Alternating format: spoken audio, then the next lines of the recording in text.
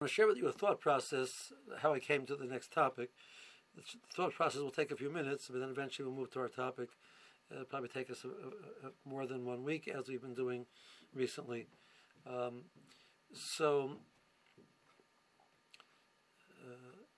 Thinking about last week's Parsha, Klal Yisrael receives the first mitzvah, which is given to Klal Yisrael as a nation, which is the mitzvah of Chodesh Lechem Rosh Chodoshim. Then the Torah proceeds to give Klal Yisrael, the Roshim gives Klal Yisrael the mitzvahs of Korban Pesach, etc. I try to put myself into a thought process. What would it feel like to get the mitzvahs? So, we've lived in a world which we have basically Shem Mitzvah B'nai Noach. Shem Mitzvah B'nai Noach are pretty much our prohibitions. Don't do this, don't do that. They're not active things that you have to do. The only active thing you have to do in the Shem Mitzvah B'nai Noach is establish courts which would make sure that you keep all of the other rules. So don't steal, don't kill, don't take somebody else's wife, etc. Okay, so all of a sudden told you that you have to set up a bezdin for Rosh Chodesh, and you have to check the Korban Pesach. You have to do things. You now have responsibilities. So you move from a world where you have basically minimal responsibility in the active sense. As long as you don't mess it up, you're good to go. And now you have responsibilities. So what was the reaction to that? It's not freedom in the American sense. You do whatever you want. So without getting involved in Torah, which obviously is a very valid point, but I'm talking to a secular Jew who doesn't necessarily ascribe to that concept, and we can try and convince them on that. But the first step is: do we really want freedom? What exactly do we want? So we live near University Boulevard, and the speed limit on University Boulevard, I think, is 40 miles an hour. I want to drive 80 miles an hour on University Boulevard, right? So I said, well, don't do that because there's a speed limit. So why do I listen to that? Why do I decide to do that? So obviously there's one reason why I decided to do that, because I'm worried about the repercussions. It'll cost me a lot of money if I get caught, right? But let's say I know the people who put that rule into place, and I have respect for them, and I trust that they have a good reason why they did that. So even though I don't know why it's so important, I'm going to listen to them because I trust the individuals who put it in place. There are many laws which exist in our society which we do them because we trust the institutions which created them, that there's a good reason why they're there. And we are happy to have them there because we recognize that they're beneficial for society, and I'm going to gain from it in the long run. Now, I don't understand why they're beneficial, but that's not going to prevent me from wanting to listen to them because I trust the ones who created it. Parents rely on this concept with children all the time. Right? The parents tell the children to do things, not to do things, etc. The child does not necessarily understand why it's important. He's not necessarily developed enough to understand the repercussions of what he's doing. Because he trusts the parents, he says, well, if my parents said it for me, and I know the parents care about me, and they have more knowledge about the world than I do, so I'm going to listen to them. You will get a child occasionally which will refuse to listen to any directive from the parents, either because they don't trust the parents, or because they have a syndrome called ODD, oppositional defiance disorder, that they like saying no to everything. Right? But the average child in general will not do that. So predicated on the concept of trust, that there's a true benefit for this, I'm willing to forgo my freedoms. I'm willing to go for freedom because I believe that it's going to be beneficial in the long run. If I do not trust the institution which created it, so I do not want to forgo my freedoms. So a lot of what's going on in our society is this issue of not trusting the institutions and therefore not being willing to forgo freedoms. Okay, that was the thought process. So the Klal Yisrael comes to receive the mitzvahs. And they say, you know what? Now you're telling me that I got to get up every morning at Kriya Shema, I live pretty far north, and the sunrise is very early. And Zman Kriya Shema, is sometimes could be 8 o'clock in the morning. So Shabbos morning, I got to get I have to get up like really early. I want to sleep late, and I want to eat whatever I want to eat, and etc. etc. etc. So why am I going to listen? Why do I want to listen? Why am I willing to forgo and just say, don't tell me what to do? Why am I going to pull back? Because I trust the one who's giving it to me, that he has my best intentions in mind. So I trust him that he knows what's good. He has the best intentions in mind, but who said he knows what's good and what's bad? I trust him that he knows what's good and what's bad. I trust him that he has my best intentions in mind based on that. And I trust him that these actions or limits will produce those benefits. So assuming that I have those three things in place, I'm willing to forgo my freedom in order to be commanded. This has been the reality of man throughout all of the generations, that people listened to the hierarchy of the government as long as they trusted the government. When you had a benevolent king, which people recognized that he really cared about his people in the vast majority of the time were willing to listen to the directives of the king because they trusted him. And when that wasn't so, they only did it based on fear, and they felt that the fear no longer was relevant, they would rebel. Right? But in the scenarios where they believed in not the king, but in a government, the same thing is true, etc., etc. So it brought me to the thought about this idea of that, together with the concept which we have bitachon on HaKadosh Baruch Hu, which we think about in regards to safety and security. We also need bitachon in HaKadosh Baruch Hu in regards to the Kabbalah's mitzvahs. Kabbalah's olam mitzvahs only make sense because we trust HaKadosh Baruch Hu. So a good part of Yetzias Mitzrayim was for that purpose. I'm going to overstate it just to bring out the point. Klal Yisrael was living through, according to Chazal, the Kershei Shibud was for 86 years. So 86 years, not only are they avodim, but they're avodim in a terrible way. There's people who were born and died in total oppressed slavery. And HaKadosh Baruch Hu seemingly wasn't there for them. And now he's saying the Russian comes and says, I care about you, and I'm taking care of you, and I'm going to bring you out. And I'm going to make expectations from you. So Klal Yisrael, the Russian sort of says, I'm going to earn your trust. I'm going to prove to you that whatever happened had a reason. Everything which happened was not forgotten.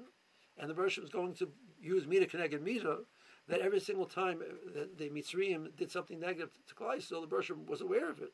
Haraya, he paid it back exactly as they had done. It means he knew about it, and he cares about it, and he has the ability to deal with it. So the Ramban says, if we look at the Yetzias Mitzrayim, it teaches us that Bershom is a Yudeya. The Bershom knows. It teaches us that Bershom is the one which has the Bali Yecharlis. He has the ability to do whatever he wants. Nothing can stop it. The Yetzias Mitzrayim teaches us that the Bershom cares. That he wants to, it was important to him what had happened, and he's going to pay it back exactly in kind. So all of those allowed Klal Yisrael to trust HaKadosh Baruch Hu. Say a crude mashal, you have a child who's an orphan, and he's been adopted by, or he's been put into foster care by a family, which is not necessarily the nicest people, and he's living with them, and the situation is not great. And sometimes he decides to run away and go out into the streets. And eventually there's this long-lost uncle who comes searching for him. So the child's going to demand proof that this person cares about him because he has learned not to trust. He has learned not to trust. He says, prove it to me that you care about me before I go live with you. Maybe you're just there to also take advantage of me. So he wants proof.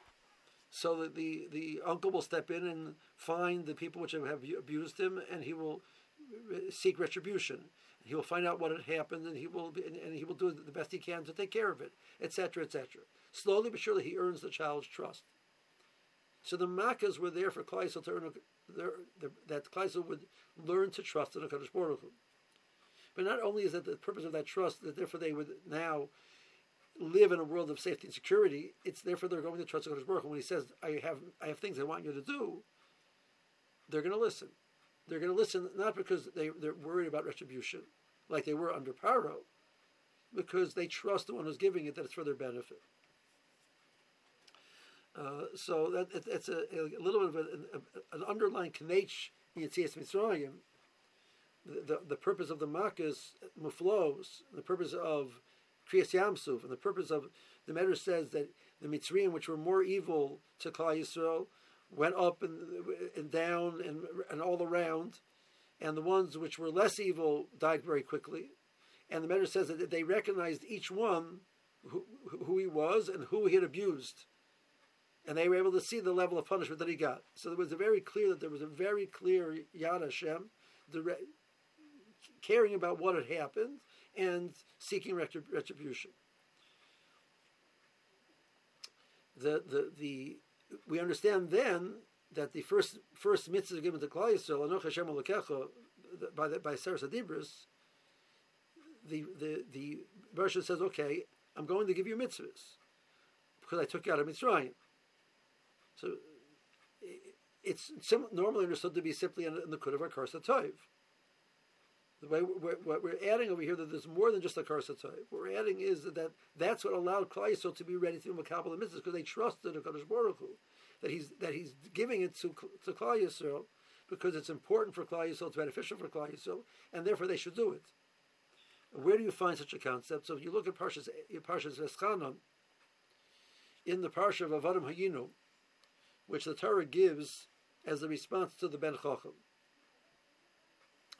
So the Arba Banim, which we talk about in the Haggadah, are actual psukim from the Torah. It's not just, we made up 4 Banim. Connected Arba Banim Dibra Torah means that the Bershom, these are 4 phrases which are found in the Torah where there's a conversation between a father and a child. One of them, the father starts the conversation, instigates it. That's Vigat to the Bin Chav Yamahulei more at the end of Parshas Bo. There is a question of a time which he asks Mazois. That's also the end of Parshas Bo. There is the question, the statement of the Ben Rosha that he says Mo'avados Lachem, which is also found in Parshas Bo, and Ramartim Zebach Pesach, which we say later on in the Haggadah.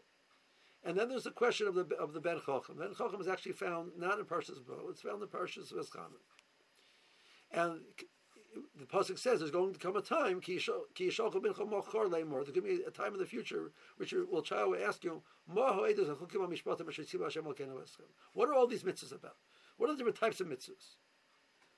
Right? So he says Eschem because he wasn't there. So he says you got the mitzvahs. He's not excluding himself. He's saying you got the mitzvahs. It's Hashem Elokeinu. So I'm not excluding myself, but you were the ones who got the mitzvahs. Explain them to me. So the question was an explanation for the mitzvahs. And he asked about Eidus, Chukim, and Mishpatim, which means he's a very sophisticated question. He understands the different types of mitzvahs. So we call him a Ben Chacham. So what's the answer that the Torah gives to that question? So I would imagine that we get this very learned discourse to explain the different types of mitzvahs. There's Eidus, Chukim, and Mishpatim, and there's a Chayk and a Mishpat, and Reb Chaim Brisker Chakiras. We should give a whole shikol Torah. He's a Ben Chacham, right? He's not coming to give an argument. He's not questioning the validity. Right? It's just he wants to understand what the different things are. So what's the answer the Torah gives? And you tell him, Avodim Yidin Lefarim Mitzrayim, V'Yaseh Hashem L'Keinu Mishram B'Yadcha Chosor V'Zrunatuyo, and the Paro would refuse to do it, and the Bershom punished Mitzrayim, and then it says that then the pasuk tells that the Torah's answer to the child is 5 psukim long. So Avodim Yidin Lefarim is one of the psukim, and etc. And then it says a nusach, which we actually say, not in the Haggadah, we actually say it on Rosh Hashanah and Yom Kippur, all the way at the end of Musaf. We have this long paragraph, mamish the last thing before the bracha and the Chazar Sashatz, that the Bershom gave us these chukim mishpatim, and it's going to be l'toiv lonu kol yimim l'chayis enokim hazeh u'staka tiyalonu ki nishmor lasos kol mitzvos kasher tzivah Hashem Elokeinu. It's that the Bershom gave us these mitzvahs l'toiv lonu. It's good for us. L'chayis enokim hazeh, to give us life. U'staka tiyalonu, it's going to be a merit for us. It's going to be beneficial for us. So it means that the Torah never answered the difference between chukim and mishpatim. He said the child is asking, why is Torah so complicated? Why are there so many details? Why are there so many different types of mitzvahs? What's it all about? What's this? Why do we need Taryag mitzvahs? Why do we need all of this? Not lekanter. He wants to understand. The answer is my child, and it's interesting when he asks Eidos chukim and mishpatim, that the Torah's answer only refers to chukim. Because the bottom line is we don't understand why everything is beneficial, how it's beneficial. But we trust the one who gave it to us, that it's it's good for us. So, but how do you know that? So that answer is a vehicle to bring home to us that we trust the Kodesh Baruch Hu, that He's doing it for our benefit. And therefore the Rosh gave us the mitzvahs which are beneficial for us. And we should do them because they're beneficial for us. So it discusses a relationship of trust which allows us to feel comfortable committing to all these different things, and therefore it refers to them as chukim. Because even when a parent tells a child, explains to the child why he's expecting the child to do X, Y, and Z, many times the parent has many other reasons which he can't explain to the child because the child doesn't have life experience to understand why those things are so important. So within the Eidos and the Chukim and the Mishpatim, there are still Chukim. The Rosh gave us explanation for the Mishpatim. That's all there is. We touched the Kodesh Baruch Hu. There are many, many reasons why we do so. He says, so back to the crude mashal. So 40 miles an hour on University Boulevard. Why 40? Why not 45? That's a chayk. My shayla, although Shalom Yistovi said, they said every mitzvah, even the mitzvahs which are mishpatim, anytime there's a detail, the details usually are chukim. Why kazayas? Why not a kazayas and a half? Why certain things are kabeya? Why certain things are kazevis? Why in 4 minutes?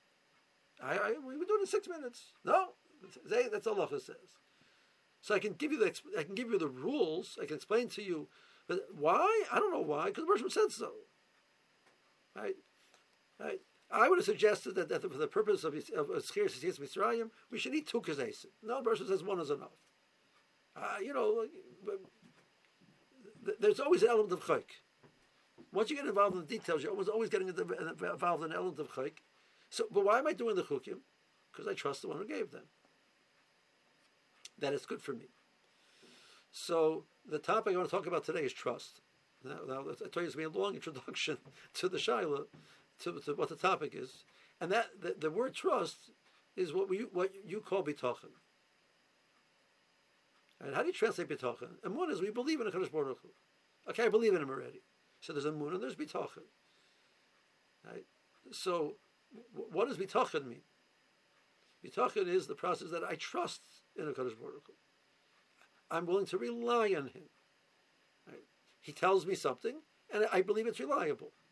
Maybe it's not reliable. No, I trust him. I feel safe in relying upon him. I feel secure in this arrangement. A parent to a child, the child feels an element of security because he trusts the parent. So there is an element of security which bitachon lends you, but it's predicated on an element of trust. I know Kadosh Baruch Hu created the world. I know Kadosh Baruch Hu runs the world. I know Kadosh Baruch Hu has all the power of the world. I know Rosh knows everything which is happening. I know that he loves us. I know that he understands that what's important was unimportant. And I now know that he told me to do X, Y, and Z. It's for my benefit. So of course I'm going to commit to it. So the concept of bitachon is a vehicle to generate trust in the Kadosh Baruch Hu. So the Ramban says, he has a sefer called the Emunah Bitachon, interestingly enough. It's in the Kol Kisei Ramban. So he says that the correct relationship between Emunah and Bitachon, Emunah is along the lines of, shall we say, the concepts, and Bitachon is the halacha l'maisa of it. It's the translating the emunah that you have into reality. There's people who have emunah, but if they don't live with that emunah, That's not. They haven't translated that emunah into a defining element of how they live their lives. So the same way that's true in the safety and security element, it's true in the mitzvahs element. But let's take an example: the safety and security. I know Rosh Hashanah runs the world. That's emunah. I believe. I go through the Yud Gimel Ikrim. I know the Rosh Hashanah knows everything. I know the Rosh Hashanah is he's the one who has all the ability. I know the Rosh Hashanah has no limits, and a group means he has no limits. That I know he's the source of everything. I know that I have a direct line to talk to him. So why am I worried? Why am I so worried about my parnasa? So I have emunah. I'm not down in my emunah, but I haven't translated my emunah into my reality. If I'm worried, the child who's taking take care of the parents doesn't have worries. Right? His parents are, in his mind, his parents are omnipotent. His parents are omniscient. Right? They're all powerful, and they can do everything. That's how a 4-year-old looks at his parents. His parents are the most powerful beings in the world, and they're taking care of him. He's not running around with, oh my gosh, what's going to be? Are we going to have supper tonight or not? Is there enough money for supper? He's not asking those questions. He knows every night there's supper, because his parents take care of it. So David HaMelech describes that the relationship with the Kodesh Baruch Hu is kigmul alayimi, as if I'm a babe in its mother's arms. The baby's mother has no qualms, has no worries. So the Ramban says that emunah. That now, if I don't have that, doesn't mean I don't have emunah. Of course, I believe. I'm not a kafir, but I haven't taken that emunah and put it into my reality to the point that I live with it.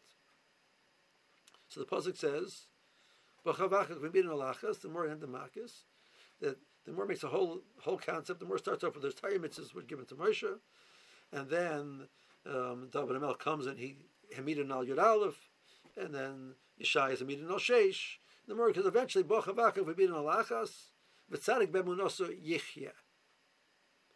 The tzaddik lives with his emunah. So it's not enough to have emunah. We're believers. It's that the purpose is to create that, have that, so becomes so real to you that you live with it. It's part of who you are. It's part of your being. You live with that, and then you will reach a state where you're not worried.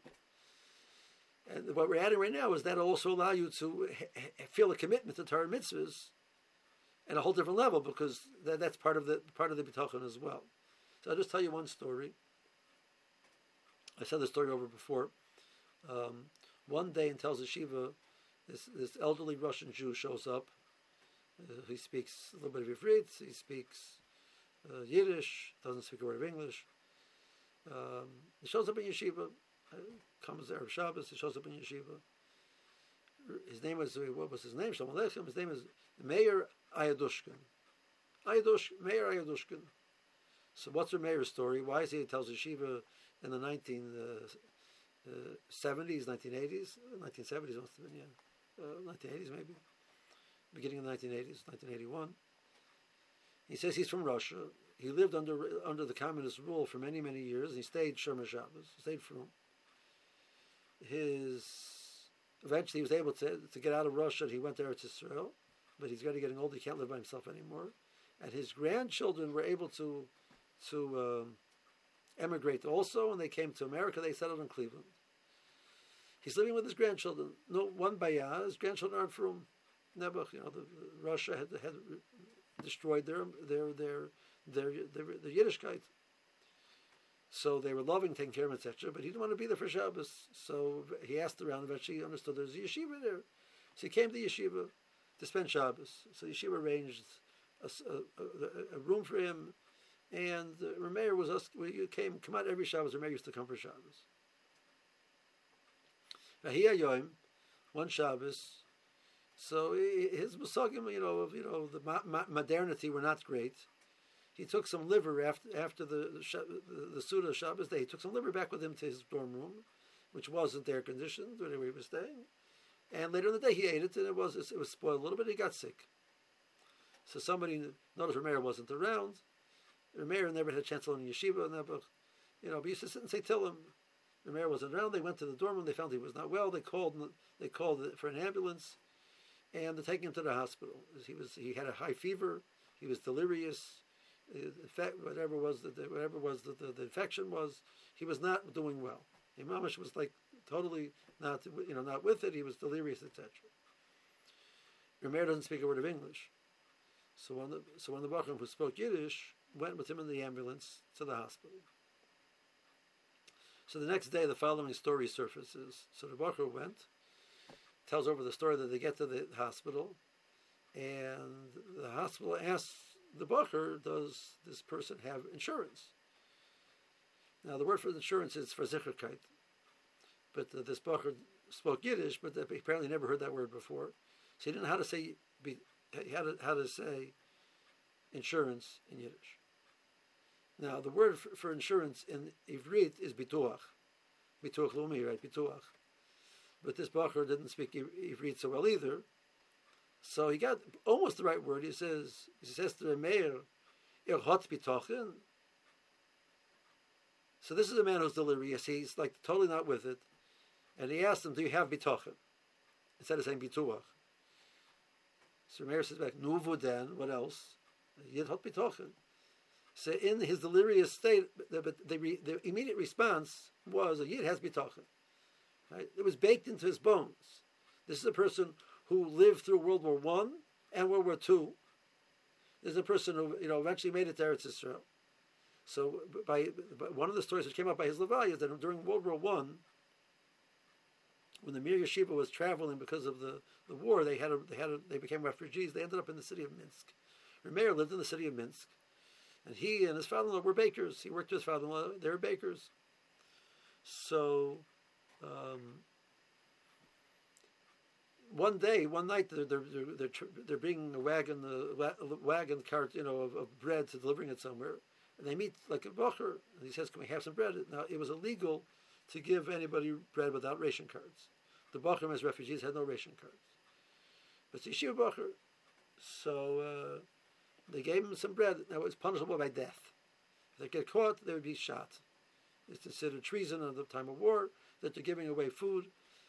But a Shiva he has to have something to eat. Then they told Rameir and his father-in-law that there's a whole kavutza, Bachrim, there's a whole group that needs. So they asked, where they're staying, how to get to them. In the middle of the night, they smuggled a whole wagon load of bread to the Bachrim. And from that point onwards, every night they brought bread to the Bachrim under danger of being killed. Because the Yid has bitochen, and you do what's the right thing to do, and you don't worry about what's going to happen. That was Rameir Aradushkin. So he wasn't a tremendously learned individual, but here the person was Moshe Nefesh, because the Yeshiva Baruch learned Torah. So he used to say to us, he says, you sit and learn, you give Kadosh Baruch Hu the meat and potatoes. That's the main part of the meal. He says, I'm saying the Tillim, that's like the dessert. So I give Rosh the dessert afterwards at the end of the meal. And he would sit and say his Tillim. He never learned the yeshiva, but his musagim of the cheshivas of Torah, his musagim of what it meant to take care of another person, was to the point of Mesiras Nefesh, because the Yid does what he has to do, and don't worry about the results, because that's the Rosh's business, to worry about the results. That's a person who says, when he's delirious, and he has no idea what's going on, when you ask him, Chot Bitochen, he says, yeah, Chot Bitochen. Because what else? Nuvud then. Right? So that's what we're going to try and talk about the next few weeks. Let's talk about the concept of Bitochen. It's very appropriate for the Yom Tov of Purim. Now, again, it sounds like we're talking about Pesach already. We're talking about the Parsha, which is the Parsha of Yisrael Mitzrayim. But Batsim, I want to use that as a lead into some of the limudim about Purim as well.